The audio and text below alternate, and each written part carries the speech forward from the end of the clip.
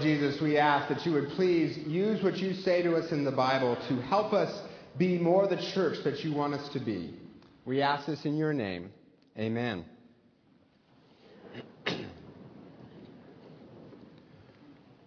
A while back, I had a dream that I was leading a Bible study for men, and in my dream, we decided that we were too tame as middle-class Christians, and we wanted to be like the men of the Bible and do something bold and daring and dangerous for God, so we decided to conquer Italy. Don't ask me why. It was there. But then we started to study the decision, so obviously it's a Presbyterian dream. And after studying it, we decided that we really only had time to eat spaghetti at an Italian restaurant, mess up the tablecloth, and take some prayer requests. I have no clue what that dream says about me, but I think it's a good image of what happens to some churches. You know, I read through the Bible and I get this picture of this daring, risk-taking, bold, radically welcoming, crazy community of people called the church. And then I think of what at least the stereotype of church is. The stereotype of church is this safe, comfortable, kind of boring place for nice people. You know, sort of Mr. Rogers, only not as wild.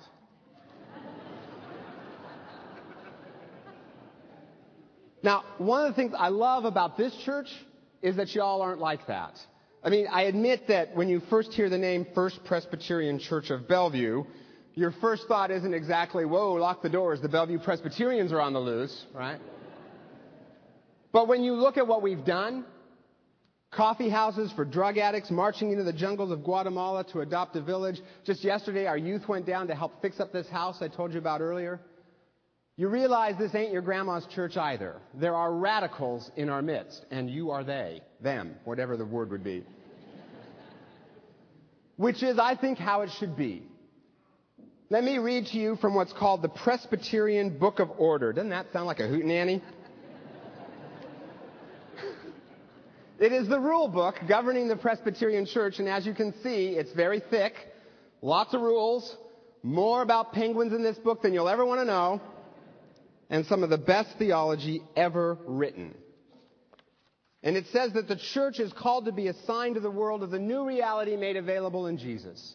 That sins are forgiven, the dividing wall of hostility is torn down, and that the needs of the poor and the oppressed are being met.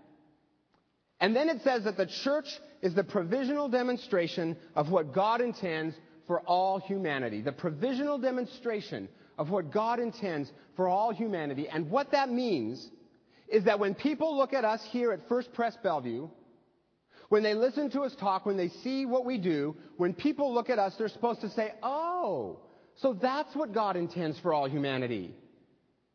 Kind of puts hair on your chest, doesn't it? It's a bold vision.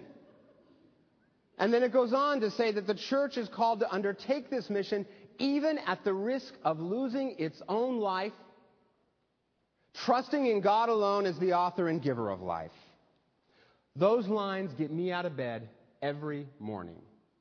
This crazy vision that Jesus had, that there could be a community of people who live life so against the grain, so for Him, for each other, and for the world, that the kingdom of this world would become the kingdom of God. And that's what we're talking about this fall. The kingdom of God. How do we make up there come down here in me, my church, and my world? And today I want to talk about what happens when up there comes down here in a church, in this church. And the story that Rich read gives us some clues. It says that these 3,000 or so people who formed the first church, about the size that we are actually, these people devoted themselves to a couple of things, and that word devoted is important. It doesn't say that they sort of dabbled in a few things or had warm feelings about some things. They devoted themselves to a couple of things. And the first is this: they devoted themselves to Jesus and His forgiveness. The first church wasn't formed because a bunch of people got together and said, I know, let's start a club where everybody comes together to sing their favorite songs, get talked at for 20 minutes, if they're lucky, engage in abstract theological arguments, and receive weekly moralizing, judgmental statements on how to live life. And the fee for these services will be 10% off the top of everything they earn. Nobody said that. The church began because a bunch of people had their lives turned upside down by the character-changing, barrier-breaking, relentlessly pursuing, never giving up on, there is nobody too bad for, I choose you, love and forgiveness of Jesus. And when they experienced him and his forgiveness, they devoted themselves to following him with their head, their hearts, their hands, and their habits, to studying his word, to caring for each other in the world. A kingdom church is devoted to Jesus. The second thing a kingdom church is devoted to is deeply knowing and loving each other.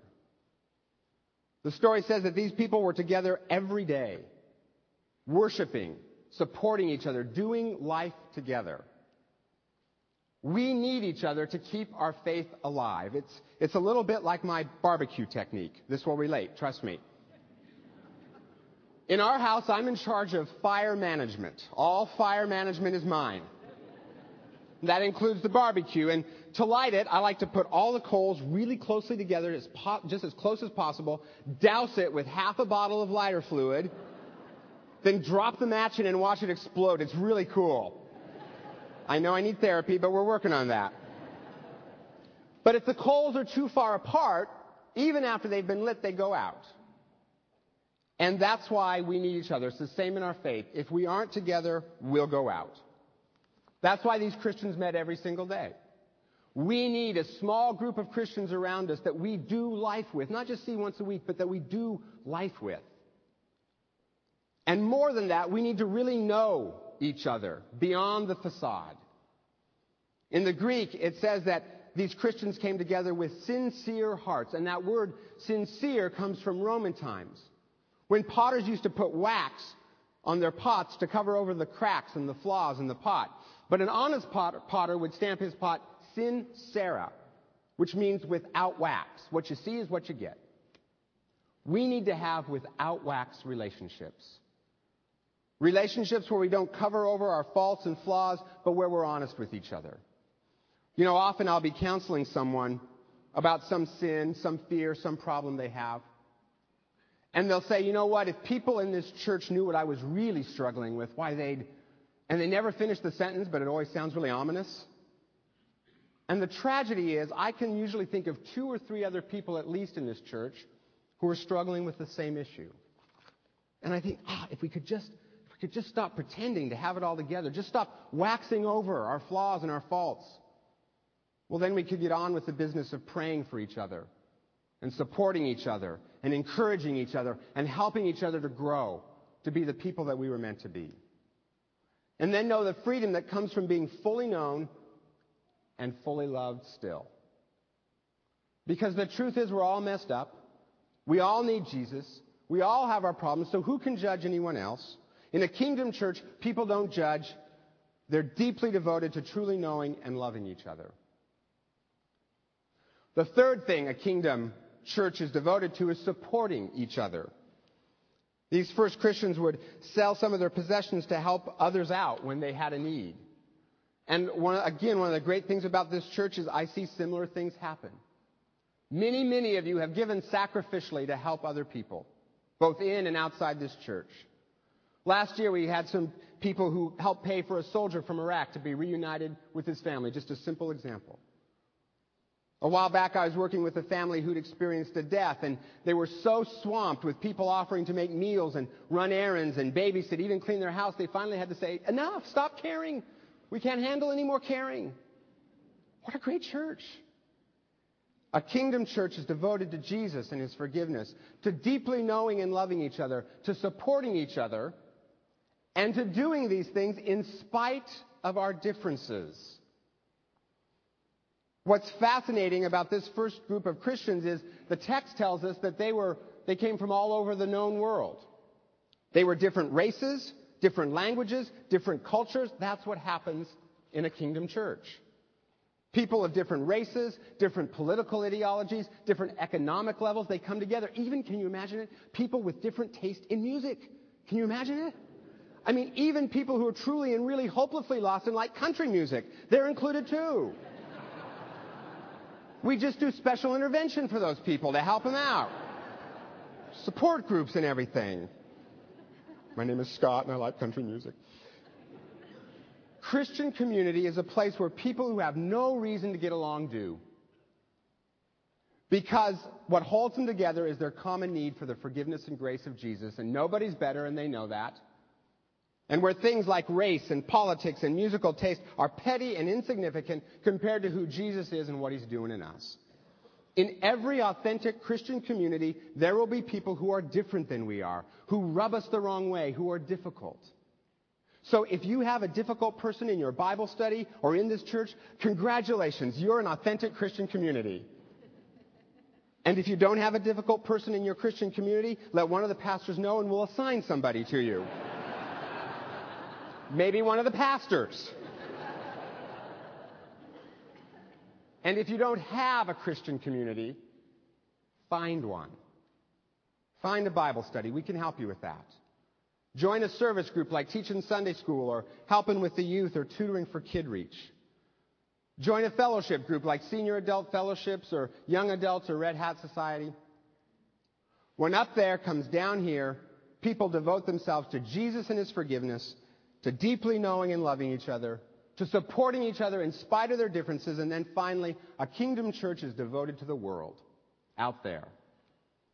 And we're going to talk more about that next week, but I just wanted to put it on the agenda because that's an important piece of being a kingdom church. A kingdom church is devoted to Jesus, each other, and to the world. And in a culture where we constantly have to prove our net worth, where we feel like we're never a good enough employee, student, spouse, parent, or child, a group of people who say, you know what, that's not true. Every sin you've sinned, every mistake you've made has been blotted out. They don't define you. They're behind you. God has buried them on the ocean floor. That's a counterculture group of people.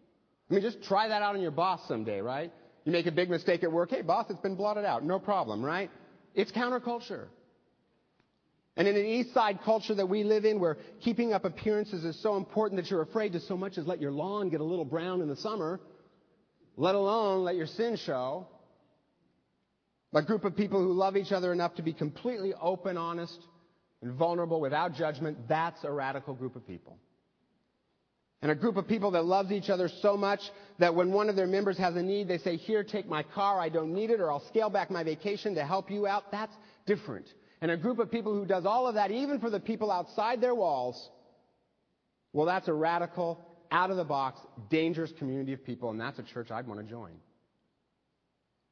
I have a friend who a long time ago was in a relationship with an abusive boyfriend.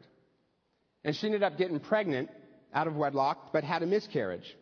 And after that, she moved in with her boyfriend's parents, and turned out her boyfriend's mom was also being abused by her husband. The boyfriend's mom was a Christian, so she said to my friend, you know what? My husband is your boyfriend's dad. And if you're not careful, what's happening to me is going to happen to you. You need to get out. But she stayed with her boyfriend, ended up getting pregnant again, and her boyfriend kept abusing her. So eventually she left. And after she left, she ended up getting involved in this church where there were a lot of young people. And in this church, there was a group of 6 guys who were really close friends. They had without wax relationships. They called themselves the Brotherhood. And they sort of adopted her as their sister. And they started taking her out on dates, just as friends, purely platonic. And they'd take her to a nice dinner, and they'd treat her like a lady. And then at the end, they'd say, this is how you deserve to be treated by a man. This is how you should be treated. Meanwhile, they found a couple in the same church who wanted to adopt a baby. So when my friend had her baby, she gave it to those people. And now they send her pictures and letters just so that she can keep track a little bit of what happened to that child. And all of that changed her life. She decided that she rather liked that kind of community, go figure, and the Jesus that was behind it all. And she went on to volunteer with high school students to help them find Jesus and to avoid some of her mistakes. And now she's married to a great Christian guy who treats her right. They got 3 great kids. And yeah, they've got problems like every couple, but hers is a life that has been dramatically transformed. Because there was a community of people out there who were devoted to Jesus and his forgiveness, to deeply knowing and loving each other without judgment, to supporting each other in spite of our differences, and to devote it to that big, messy world out there that God loves so much. They didn't judge her, but they also didn't let her continue in a lifestyle that was dangerous and destructive. Instead, they loved her, they graced her, and that changed her. That's the kind of thing that happens when up there comes down here in a church. So if you're not in that kind of Christian community, I want to encourage you to find that. And for all of us, how can we together make this church even more of a kingdom church than it already is? By devoting ourselves to Jesus, to deeply knowing and loving each other, to supporting each other in spite of our differences, and devoting ourselves to that world out there. You know, the reason I do this job is because I believe that the local church is the hope of the world. I don't think it's going to be government. I don't think it's going to be a nonprofit. It's not a social servants agency. I believe that the local church is the hope of the world. Because in a world where people are racked with guilt and feel insecure and like they constantly have to prove their worth, only the church has the life-changing, liberating message that our worth is guaranteed by the fact that the God of the universe loved us enough to die for us. And in a world where people are lonely and isolated, only the church gives people a reason to be honest and vulnerable and open without fear, because we're all sinners and we all need Christ's grace, so who's to judge? And only the church gives us the power to support each other and to care for each other and to serve the world even at the risk of losing it all. Who cares if we lose it all? Just a few more weary days and then we'll all be with Him. 2,000 years ago, there was a community of people so radical that they changed the world. There was a community where a fire-breathing murderer named Saul was so changed by the forgiveness of Jesus that he became Paul and preached the love and grace of God all around the world. There was a community of people where a wealthy man named Joseph, who just piled up more and more and more wealth, was so transformed, he became such an extravagant lover of people, they gave him a new name, Barnabas, which means son of encouragement. There was a community where people who had hated each other for centuries, Jews and Gentiles, rich and poor, started to love each other so much that they began to sell their possessions to care for each other. And the walls of racism and sexism and hatred began to come down. Whether or not you believe the Bible's real, historians all agree that much really did happen. There was once a community of people where if you told them to be quiet, they kept spreading the message. Throw them into prison, they'd convert the jailer. Whip them, they'd sing hymns. Starve them, they'd share what little bit they had with those around them. Persecute them, they'd be filled with joy that they were counted worthy to suffer for the sake of Jesus. Hate them, they'd love you back. Exclude them out, they'd invite you in. Kill them, and 100 more would rise to take their place. How do you stop people like that? You can't. It's impossible. And that's the point. A long time ago, there was a community that turned the world upside down, and that can happen again when up there comes down here in my church. Thy kingdom come, thy will be done in my church. Amen? Lord Jesus, thank you so much that we are, the church is the apple of your eye, and you love us. And Lord, we pray for this particular congregation. Lord, thank you for all the ways you have led us to be a kingdom church so far. And Lord, we pray for all the ways that you will lead us in the future to be more and more of that kingdom church that you call us to be. Lord, through your power, we know we can do this, and we'll give you all the glory. We pray this in your name, Jesus.